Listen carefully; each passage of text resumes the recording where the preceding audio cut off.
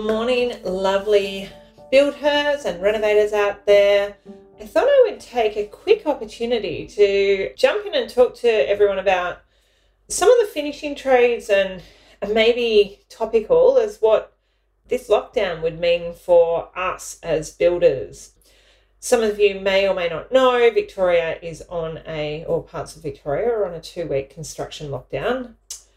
Rightly or wrongly, I'm not going to get into that, caused by a few people doing the wrong thing, and obviously the construction sites have been a large spreader of coronavirus, so they're trying to limit that. Now, whether or not you think that a few people have been, or a lot of people have been punished for a small amount of people's misdemeanors, we all need to get through this together. So what can we expect? So the building sites are shut down for 2 weeks, and what that actually means is that you don't get a clean shutdown. So some of our trades, so where you've got 2 weeks worth of work booked in, you've got to then move that 2 weeks. The problem is the trades are already have people booked in for that 2 weeks. So then you're getting compounding. Deliveries and manufacturing gets compounded and more difficult to liven back up. And so your flow of works gets put out, and then it's very hard to pull that back in.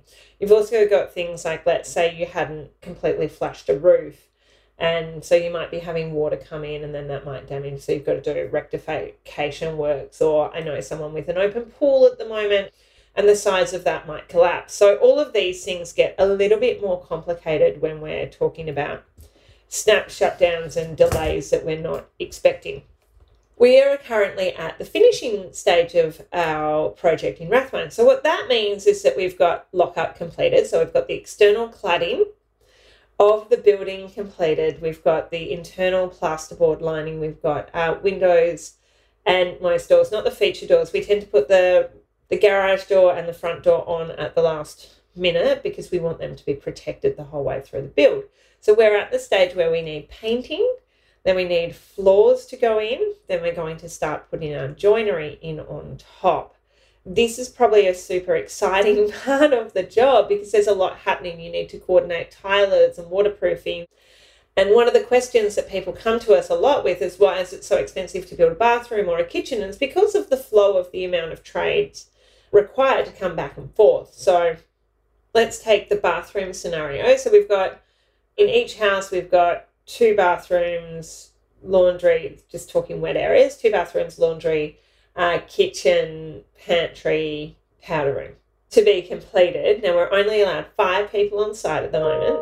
So you're trying to get your waterproofer through, your tilers through, then you're going to need to grout, you're going to need to be painting, you've got to get your joiner through, then your stonemason, then you've got to get your plumber to fit back off on top, you've got to get your electrical fit off, and then your carpenters are going to need, well, they would have hung the doors already, but the carpenters are going to need to fit off the toilet roll holders and handrails and things like that.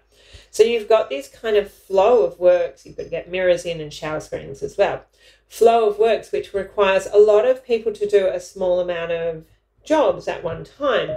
So where we say, what does, reducing the scope of the site mean for us? It means that we had about 25 people on site before the reduced scope. So now we've got 5 people on site. Those 5 people, to get that work done, is going to take 4 months to do every 1 month worth of work that we would have been able to do. So that's a delay to the project. And it is a cost because we've got to manage that all the way through. Then there's coordination issues and supply issues with all of that as well, which makes it more tricky because we're all managing the same amount of people and we're trying to spread them out. But what happens is when the industry opens back up, everyone's fighting over the same trades because all of a sudden, all of us can get more people on site. So we all want the concreter to do the external works. We all want our tilers to do the bathrooms. We all need to schedule these trades in. And so that's why the industry is getting a bit messy and a bit confusing at the moment. So we are in an unprecedented time. We're in a time where builders haven't had to deal with this before. And the builders are using, we're using all the trades we can. We're using our relationships, but sometimes there's just X amount of work and X amount of people, and the two things aren't aligning. So being in for Christmas may or may not be on your horizon. And it's really using this time to try and lock in and schedule the way out of it as best as possible, while still being uncertain about how we can get out of that. Hopefully that was helpful. It's just a little bit of a kind of snapshot on where we're at and what some of these changes mean. But I guess as a owner builder or someone managing a trade, it's really great to understand what's happening at each point of the build so you can understand that scheduling and process.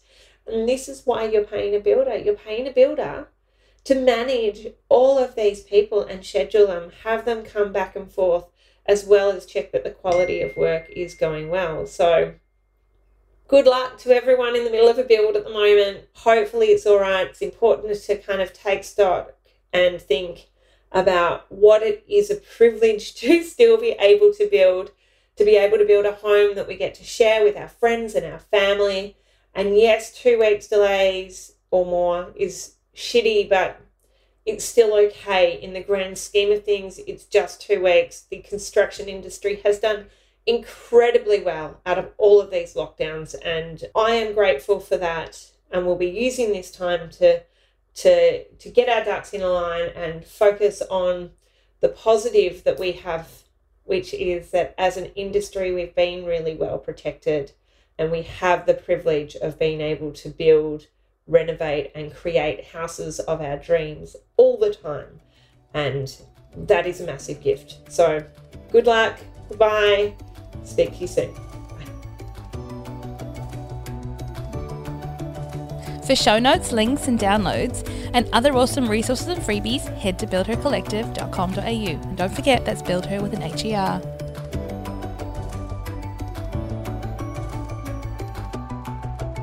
And don't forget to subscribe so you can listen next time as we talk all things building and women making their mark in the building industry.